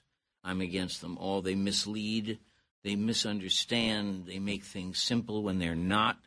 Right. They create an impression of simplicity and understandability when it's incomprehensibly complex. So one thing I get from you, you're a patriot. You feel fortunate to be born here, and you're concerned that people don't appreciate it, and you're taking action. Well, without America, yikes. I mean, just imagine 1945 without the United States of America. Or 2023. And I still think, yeah. Well, we need at least a dry cleaning. We need some humility. We got it. Listen, we'll talk more about this on One Nation over the weekend. Richard, thanks so much for your time. Go out and pick up his book, One Thought Scares Me. Richard Dreyfuss, thank you. The thought. From the Fox News radio studios in Midtown Manhattan, it's the fastest growing radio talk show. Brian Kilmeade. Hi, everyone. Welcome to the latest moments of the Brian Kilmeade Show. So glad you're here. 1-866-408-7669. Bottom of the hour, we're going to talk about this Ukraine war. The latest column with Eli Lake, Russia playing the victim on the Kremlin drone attack. Eli also is going to be helping us out with a Memorial Day special as we look back at the Iraq war, what would happen if we didn't go in. And he was there every step of the way, so he would know. And I think it's good for us to recalibrate where we were at as a country back then. And with me in studio is David Avella, a GoPac chairperson. Usually you're here, chairman, I should say. David, usually here when you do an outnumbered. Are you doing outnumbered today? I am. Are you? Okay, he's all ready to go. So great to see you. Great to see you. Thank you. Republicans are feel pretty good about Jim Justice getting in West Virginia. And Ben Cardin retiring, I thought would be a natural. Larry Hogan going over there. So far, he doesn't want to do it, but he is so popular in Maryland that could be a Republican seat if he got in. Absolutely, it could be. But back to your Justice, I mean, there'll be a competitive primary there, and Governor Justice and then Congressman Alex Mooney, who Club for Growth has pledged $10 million to help get him the nomination. Not Jim Justice? Not Jim Justice. That's interesting. But Jim Justice is not going to lack for resources either, being he's West Virginia's only billionaire. So it will be a well-funded on both sides, and whoever comes out of it has a really strong chance of beating Joe Manchin and getting us a seat to put us towards majority. Many people think that Manchin's not going to run. Brian, as you and I have discussed, I have followed Joe Manchin my entire career. I actually started working in the West Virginia State Legislature, and it was the senator I worked for shared a area with Joe Manchin's office. So I have watched him his entire career, and to think we know what he's going to decide, I think the best thing is to follow what he said, which is he's going to make a decision in December. The Inflation Reduction Act is the biggest mystery ever to me, because it was so obvious. The stuff that he wanted can't be in that act anyway because it was done on reconciliation. So he had to go on their word that they were going to honor what they promised him, and they didn't honor it. And he didn't have Republican votes because he was so angry about drilling and permitting and things like that nature. So he feels like he's been totally let down. It was supposed to be $380 billion. It's around $1 trillion. How you have an act that's triple what you said it was and have it be constitutional is astounding.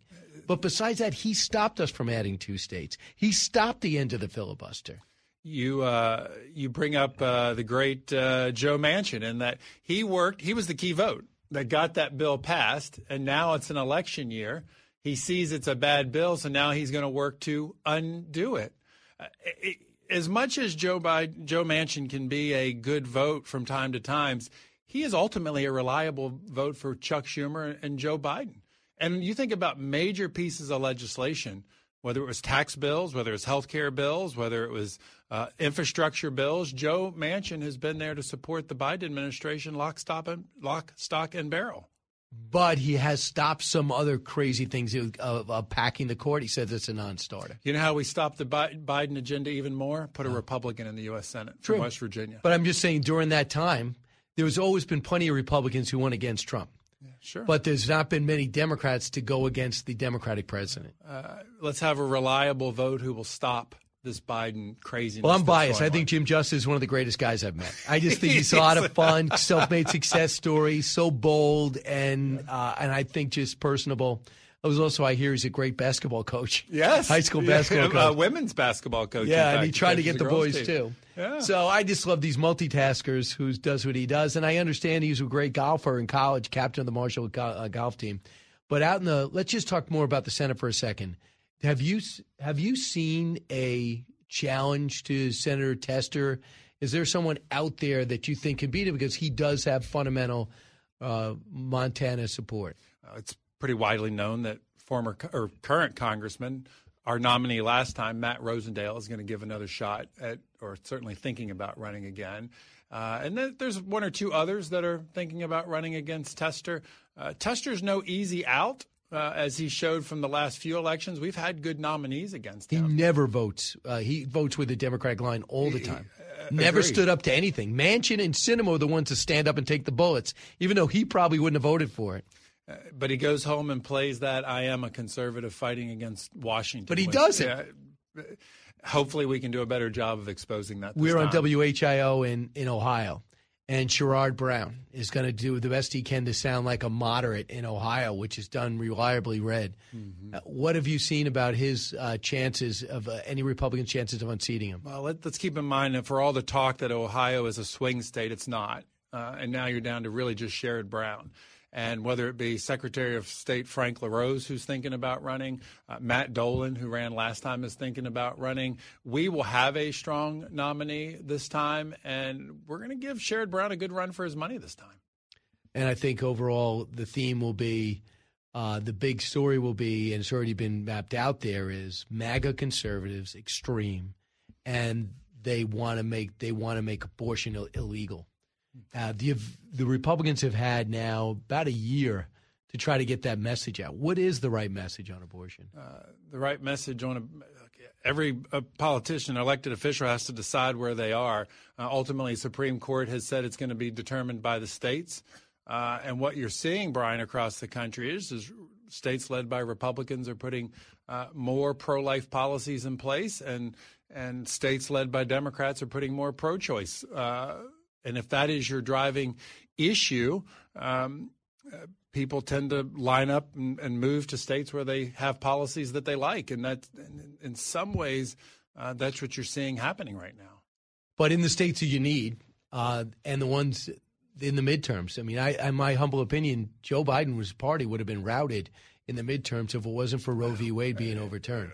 Joe Biden's party would have been routed had we given voters an agenda that independents could have said, we want that instead of. What do you mean? And Republicans believed last cycle that if we just told people how bad Joe Biden was, that would be enough. And we weren't strong enough until the very end, luckily, when Speaker McCarthy came out with his commitment to America to talk about what we were for. We didn't spend enough time talking about what we'd do differently federally.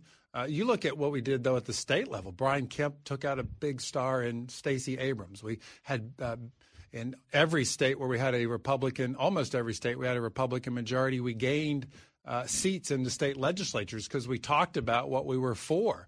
At the federal level, we have to accept that it's more than just talking about how bad Joe Biden is. We have to present an agenda for folks and have them say that's what we want. I want you to hear with Chuck Grassley. This was pretty big news that came across yesterday. For the longest time, we watched the Biden family business, and obviously President Trump felt as though they were corrupt and basically got impeached for it, almost fulfilled. And Rudy Giuliani was out there going to investigate. But now you have the cover of the New York Post today, talk about a whistleblower that's come forward. They call it a stunning development, but the House Oversight Committee issued a subpoena Wednesday for an FBI file that a whistleblower said links President Biden himself as vice president to a criminal scheme involving money for policy decisions. Absolutely third rail for any party and any American. Can you imagine if people thought that you were sacrificing America's interests so you could make a little bit of money? What can you tell us about that? It is important that the FBI and prosecutors treat this whistleblower as credible as they treat whistleblowers when it comes against Republicans. And that partisan investigations from the left are no better than partisan investigations from the right. And if we have evidence, it needs to be presented. It needs to be taken seriously. It needs to be looked at. And if crimes were committed, people need to be prosecuted. Here's Chuck Grassley, cut one. We have credible information that this possible criminal activity took place. And I can't verify whether or not it's really criminal activity, but I do have faith in the whistleblowers that bring it to me that this document exists. We have a rough idea of what's in the document, and I just want to do what congressional oversight responsibilities I have to see what the FBI's and the DOJ's done to follow up on it. So we know that Hunter Biden's had dealings with this Russian mayor and the family. Devin Archer, the partner of Hunter Biden. We know that Jeff Cooper had lunch. Jeff Cooper was the partner of Hunter Biden, and they had lunch with the vice president at the time, Carlos Slim, one of the richest people in the world. The president visited Mexico. They wonder if it was Romania.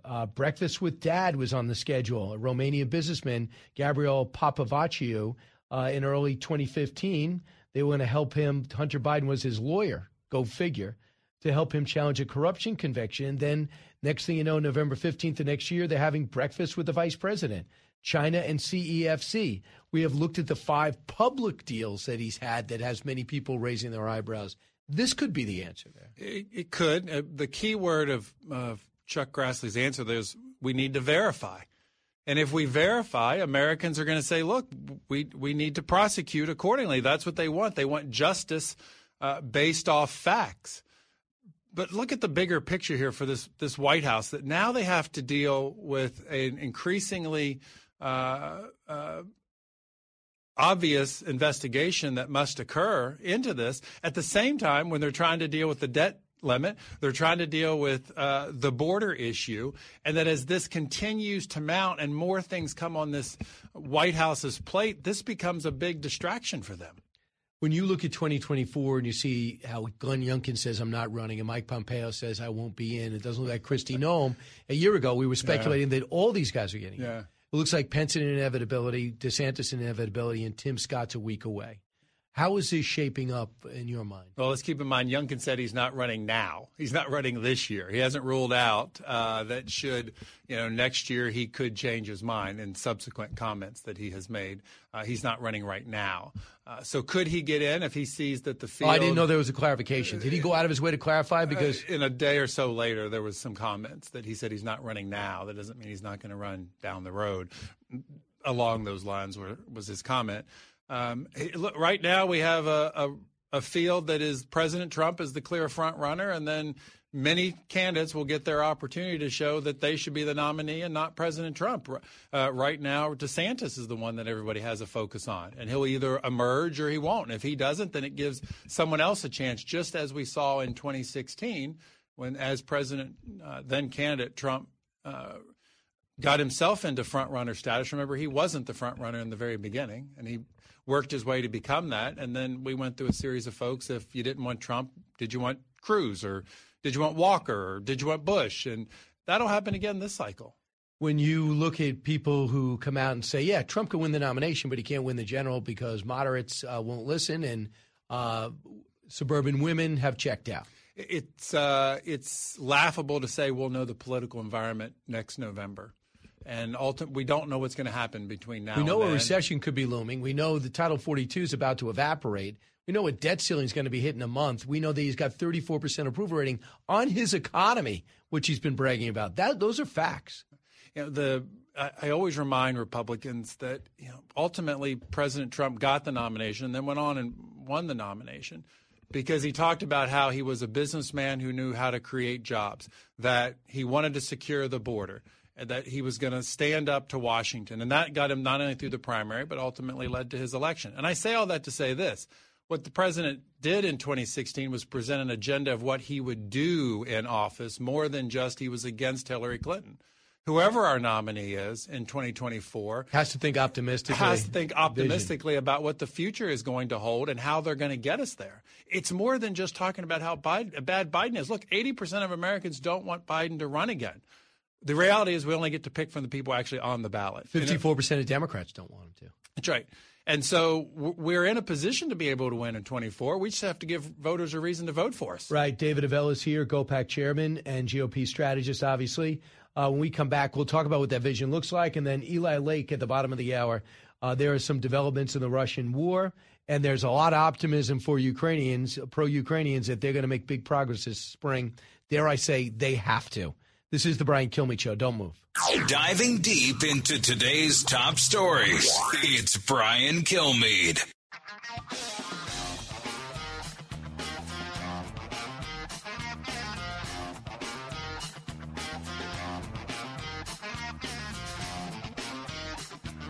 A radio show like no other.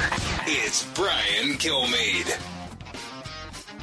Welcome back, everybody. David Abella's here. He's going to be on. He's going to be the man in the middle on Outnumbered shortly. And he's the GOPAC chairperson, GOP strategist, chairman, GOP strategist. David, you did mention something to you in the break that I found interesting. You believe almost all stats reveal that we're becoming more and more divided. That more and more people say, no gas ovens in New York, I'm going to Florida. Taxes are going to continue to go up. I'm going to, where the problem, I'm going to go to Texas. Mm-hmm. And more people in California are actually going to other places. But for the most part, are you concerned that we're dividing among the states that we agree with? Isn't that the way we've always been? That is a growing trend that ultimately Americans are moving to get to policies that they're in favor of. That's why you see states like New York and California and Illinois losing population. If you looked at some of the tax data that came out last week and the billions that New York is losing to Florida and Texas and Tennessee. So they raised taxes more. In those states? And made people want to leave. Made them want to leave here. That's right. But so when they leave, the revenue goes down, so they're going to raise taxes again. At some point, it comes all crashing down, right? But that's why you see the growth states being those led by Republicans that are seeing. And ultimately, what does that mean long-term politically? Well, it means states like Florida and Texas and Tennessee and North Carolina are going to get more seats, and they're electing Republicans. So you're going to see in these growing trend that Congress becomes more Republican, arguably, at least in the House. But what you will have, too, is these urban environments are falling apart. So to me, it's not, if you have a Republican running Chicago, it's different. If you have a Republican running of New York, it's different. There's no city, it seems, where there's a Republican mayor. So when you guys sit around and you strategize, do you think about what is our urban strategy, or do you just give up on the urban strategy? Well, we do have to give a shout out to the Republican mayor of Jacksonville in Oklahoma City, where we do have 2 Republican mayors. No, you can't give up on the big cities. Absolutely not. They are as much a part of America as the rural areas. But it is why you're seeing increasing number in Republican states, state legislatures stepping in and saying to prosecutors in the big cities, you actually have to enforce the law. It's why you see down in Florida, the Governor DeSantis getting more active, that if prosecutors aren't going to enforce the law, they're going to step in. Right. But it's in addition to the elected officials, you also have to look at some of the coalitions within the Democratic Party. Think about this, Brian. We were talking about it in Colorado. The teachers union just passed a resolution to say capitalism is an exploitation of children and of schools. Did not know that. We wonder about why schools, we see that now 13% of kids can't talk about U.S. history. We see math scores are down, science scores are down, spelling's down. Well, when our focus isn't on the key reading, writing, and arithmetic, that's why we get where we are. I just hope, though, a lot of times things have to change when they get really bad. And my hope is the Republicans get a strategy in there just to make it, to say, this is my vision of your city, rather than just saying we can't win there, so why compete there? So, David, good luck on Outnumbered. Thank you. Hope we have a good group. Hopefully I'll be as smart as you. Well, you know what? That's a goal, but I can't guarantee it.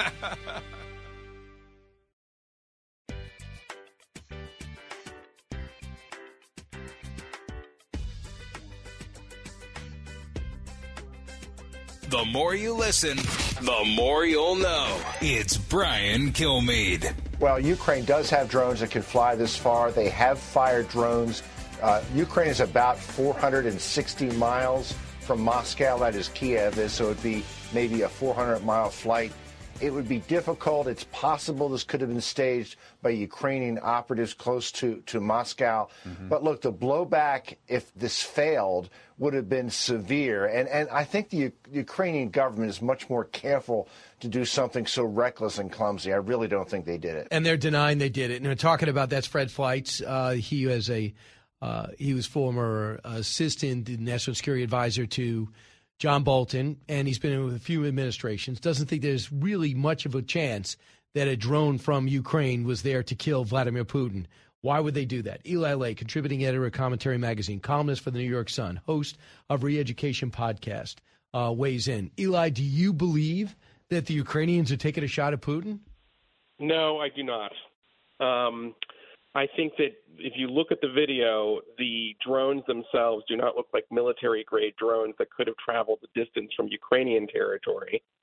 And there have been a number of reports in Moscow and kind of suburban areas of Moscow of drones just sort of in the sky and often falling out of the sky. I think this was either a group of kind of kids, because this was, by the way, the idea that this was an assassination attempt is ludicrous. The drones were too small to carry any kind of significant payload in that regard. And the Ukrainians know, like everybody else, that Vladimir Putin actually rarely spends any time in the Kremlin. So I think what we're seeing here is a kind of scramble from the Russian side to come up with either a pretext for their next kind of round of attacks in Ukraine, or just sort of a message in some ways to their own population to justify a war that they are clearly losing. So do you think they're fearing the surge that's coming their direction? Well, the counteroffensive, the Ukrainian, right now, the Russians have a fairly advantageous position in the sense that the Ukrainians rarely have at least there have been no open attacks by Ukraine inside of Russia. There may have been a Ukrainian hand in the attack that killed the daughter of one of the chief Russian propagandists, Alexander Dugin. There may have been a Ukrainian role in the sabotage of the pipeline Nord Stream 2. All of that's possible, but it's also possible there are other people who have, motivations. You could see that being the Russians as well. I'm not yet convinced by Cy Hirsch's reporting on the pipeline, but I'm not ruling it out. But I don't think, there's any evidence at this point that the Russians have anything to fear in terms of, in their own territory, a serious Ukrainian reprisal. It's the counteroffensive in Ukraine is going to be against the Russian military positions that have invaded their country, and there's a huge difference there. So the surge, they have about 18% of the country right now. The surge to get their country back is poised to go now that the spring's here. Most of the tanks, I think, that are going to arrive have arrived. The strategy is probably in place. So do you think the Russians fear what the Ukrainians are about to do? I think they do fear. I think the military certainly fears. So the military has been bested, and now we're dealing with third-tier Russian conscripts a lot of the times who are on these front lines. It's really a cannon fodder kind of operation. The main damage that the Russians are doing in Ukraine are the indiscriminate firing of missiles and lethal drones, at everything. We've all seen the footage: apartment buildings, schools, hospitals, etc. So I think the Russians are concerned. Remember, here's something else to kind of keep in mind. There was a huge rush of stories about 2 months ago, if you remember, about China possibly stepping up its support for Russia and providing arms. We haven't seen that yet. That's interesting. And I'm not saying that's because of brilliant, Biden administration diplomacy. I don't think that's necessarily it. I think it might be that Xi is looking at this and, like anyone who's making a kind of, big geostrategic decisions, he sees the Russian military as the kind of hollow Potemkin force that it is. And it's like throwing money, good money after bad in some way. But they like us distracted. But they like us distracted using our armaments and depleting our resources. They love that.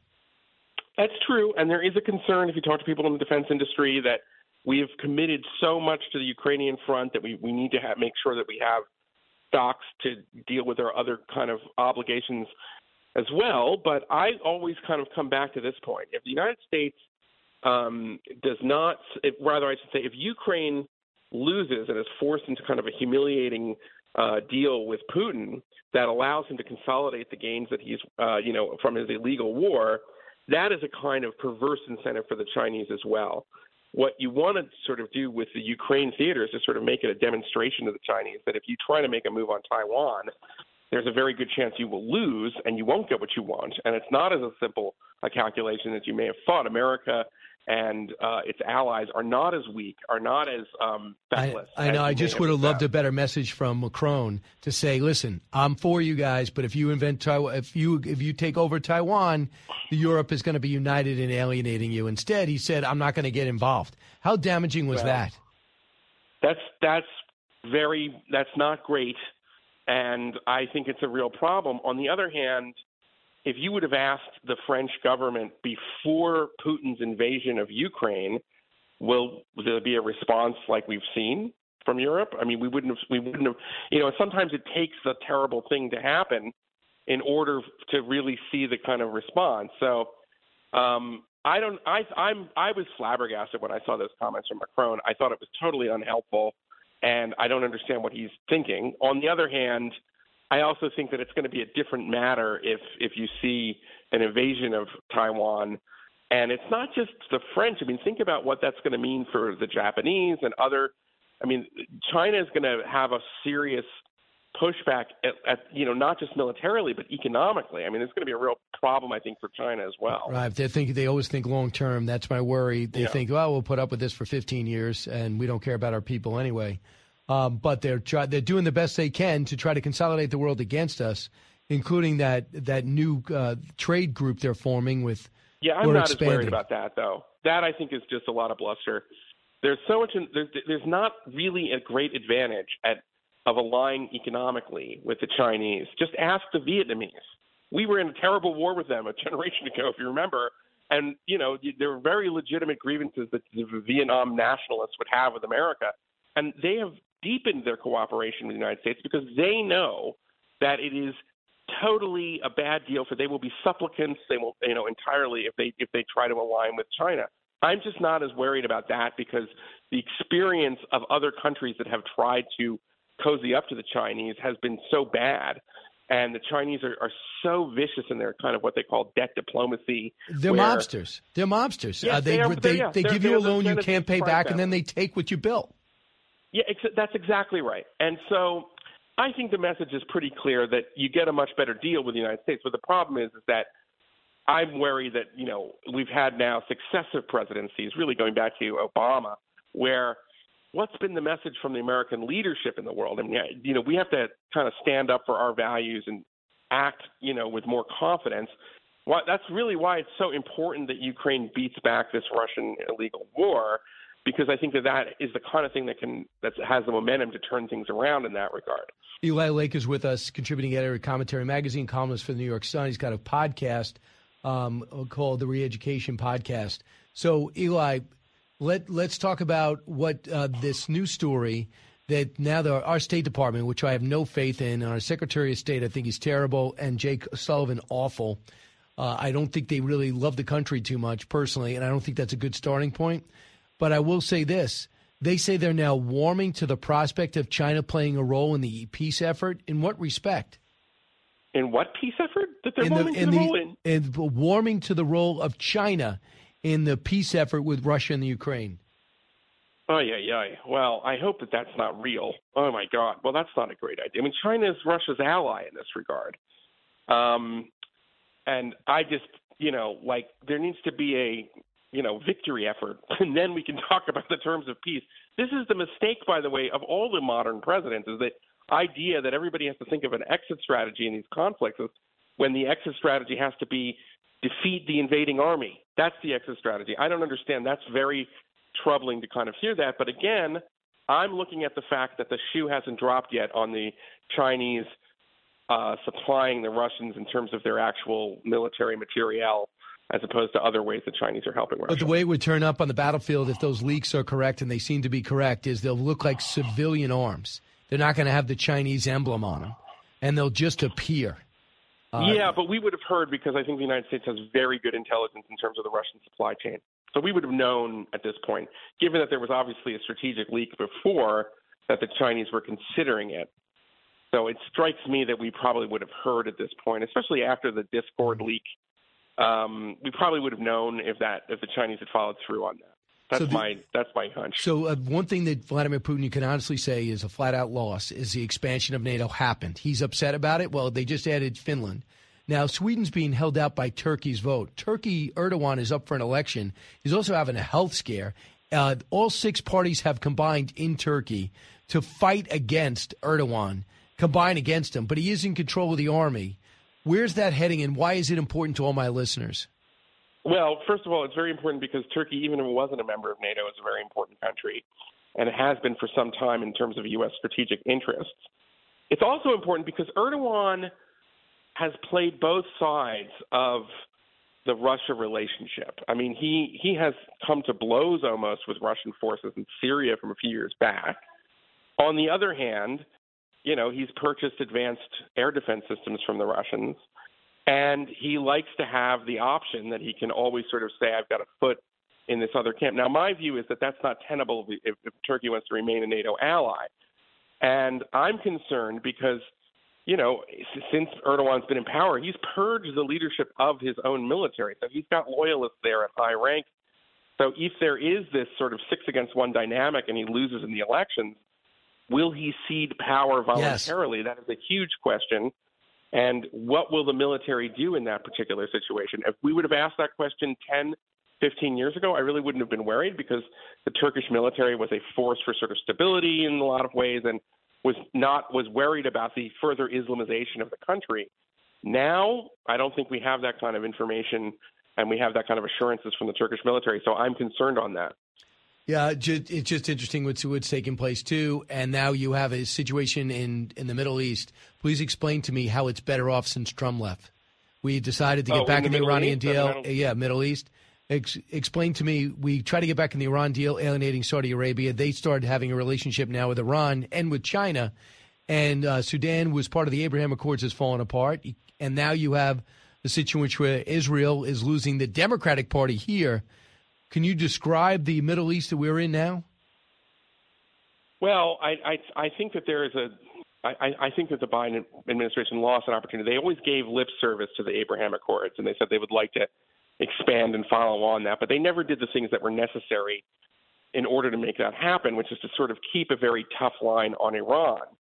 It's amazing to me. We have now seen about 6 months of a significant uprising in Iran. You've seen President Biden and other officials kind of saying the right words in terms of American solidarity with that uprising in Iran, and yet they still will not give up this idea that they can eventually negotiate a deal with the people who they're uprising against, this regime that oppresses the Iranian people. So that's point number one.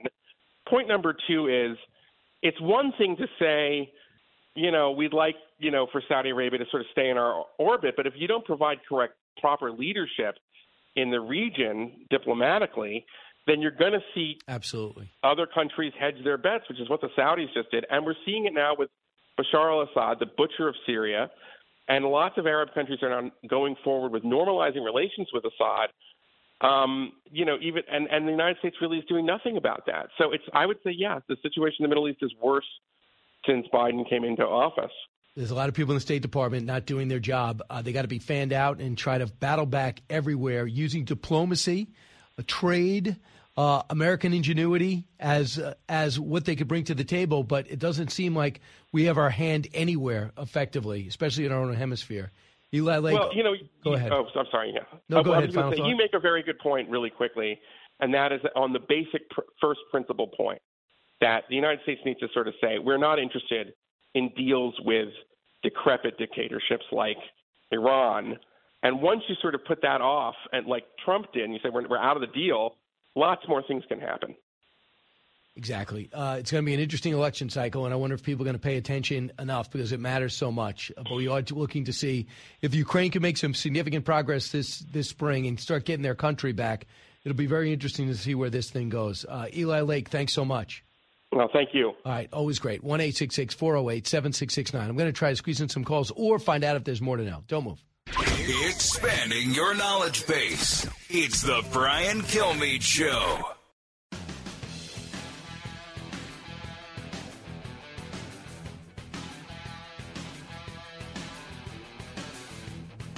If you're interested in it, Brian's talking about it. You're with Brian Kilmeade. Hey, we are back. Thanks so much for listening. Keep in mind, 48 hours, One Nation, 8 o'clock Saturday night. Great roster of guests. I'll go over a little bit later. But let's find out if there's more to know. More to know. Sponsored by Spirits Capital Corporation. Barreled whiskey is the cash cow of industry insiders. But now you too can invest in premium American whiskey as it ages. Go to caskdeeds.com. CASKdeeds.com to learn more. Paid for by Spirits Capital Corporation. Maria Menounos, she's one of the nicest people you ever meet, also one of the most attractive. Guess what? Secretly survived pancreatic cancer with excruciating abdominal pain while giving birth and expecting a child. She was diagnosed with stage 2 pancreatic cancer. I did not know this in January. They had to take out a tumor. She said, quote, I need people to know there are places that they can go to catch things early. You can't let fear get in the way. And she said, I was feeling good. Then I got slapped in the face with this. I'd scream out loud. It was unconscionable how much painful she was in. The actress comes after a doctor discovered the golf ball-sized tumor in her brain in 2017. She had surgery to remove that. Ultimately, that was benign. So I'm trying to figure out, did she have the kid? Yes. She did have it? And also, remember, she also has type 1 diabetes, so she really is a survivor. And unbelievable. A lot. Next, California's reparations panel to recommend a down payment to black residents. Really, the whole state's going broke, and now they're paying off black residents when they weren't even a part of the Civil War? Unbelievable. There was no slavery in California. Economics predicted in a preliminary estimate in March the California reparations plan would cost the state $800 billion. Good luck with that. Kansas City's become the latest Democratic-run city to form reparations commission seeking repayments for black residents. Next, Elon Musk has slashed Twitter. They're down to 1,000 employees. So they're down. Their workforce is down 90% from when he bought it. He says they've only had 1 year they made a profit. It was going to go bankrupt without him. Now he's trying to save it. Next, Queen Camilla has said she's furious with Harry because, in Spare, that book that he wrote, he really eviscerates her, accused her of leaking private conversations to the media as she thought to rehabilitate her image after marrying Charles. And we know with Princess Diana dying, she was looked at as the enemy. I think they're over that, but they're not over Harry. I think he's going to sit about 8 rows deep. They're not going to let him wear his military uniform, which is wrong because he actually served in the military and saw combat. I just really am going to stop worrying about my own life and focus on the Royals. Please remind me, Eric. All right?